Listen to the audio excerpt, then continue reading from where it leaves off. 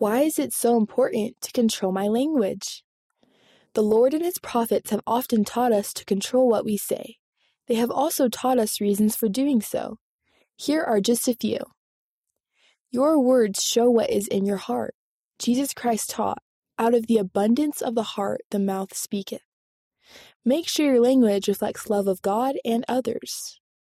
Controlling your language shows self-discipline. James taught, if any man offend not in word, the same is a perfect man, and able also to bridle the whole body. A disciple's words should be uplifting.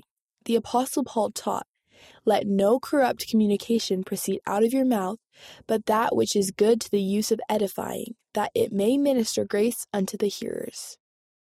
What you say affects your ability to have the Spirit. Foul language is both degrading and harmful to the Spirit. What do you think? I hurt someone's feelings at church. How can I make it right?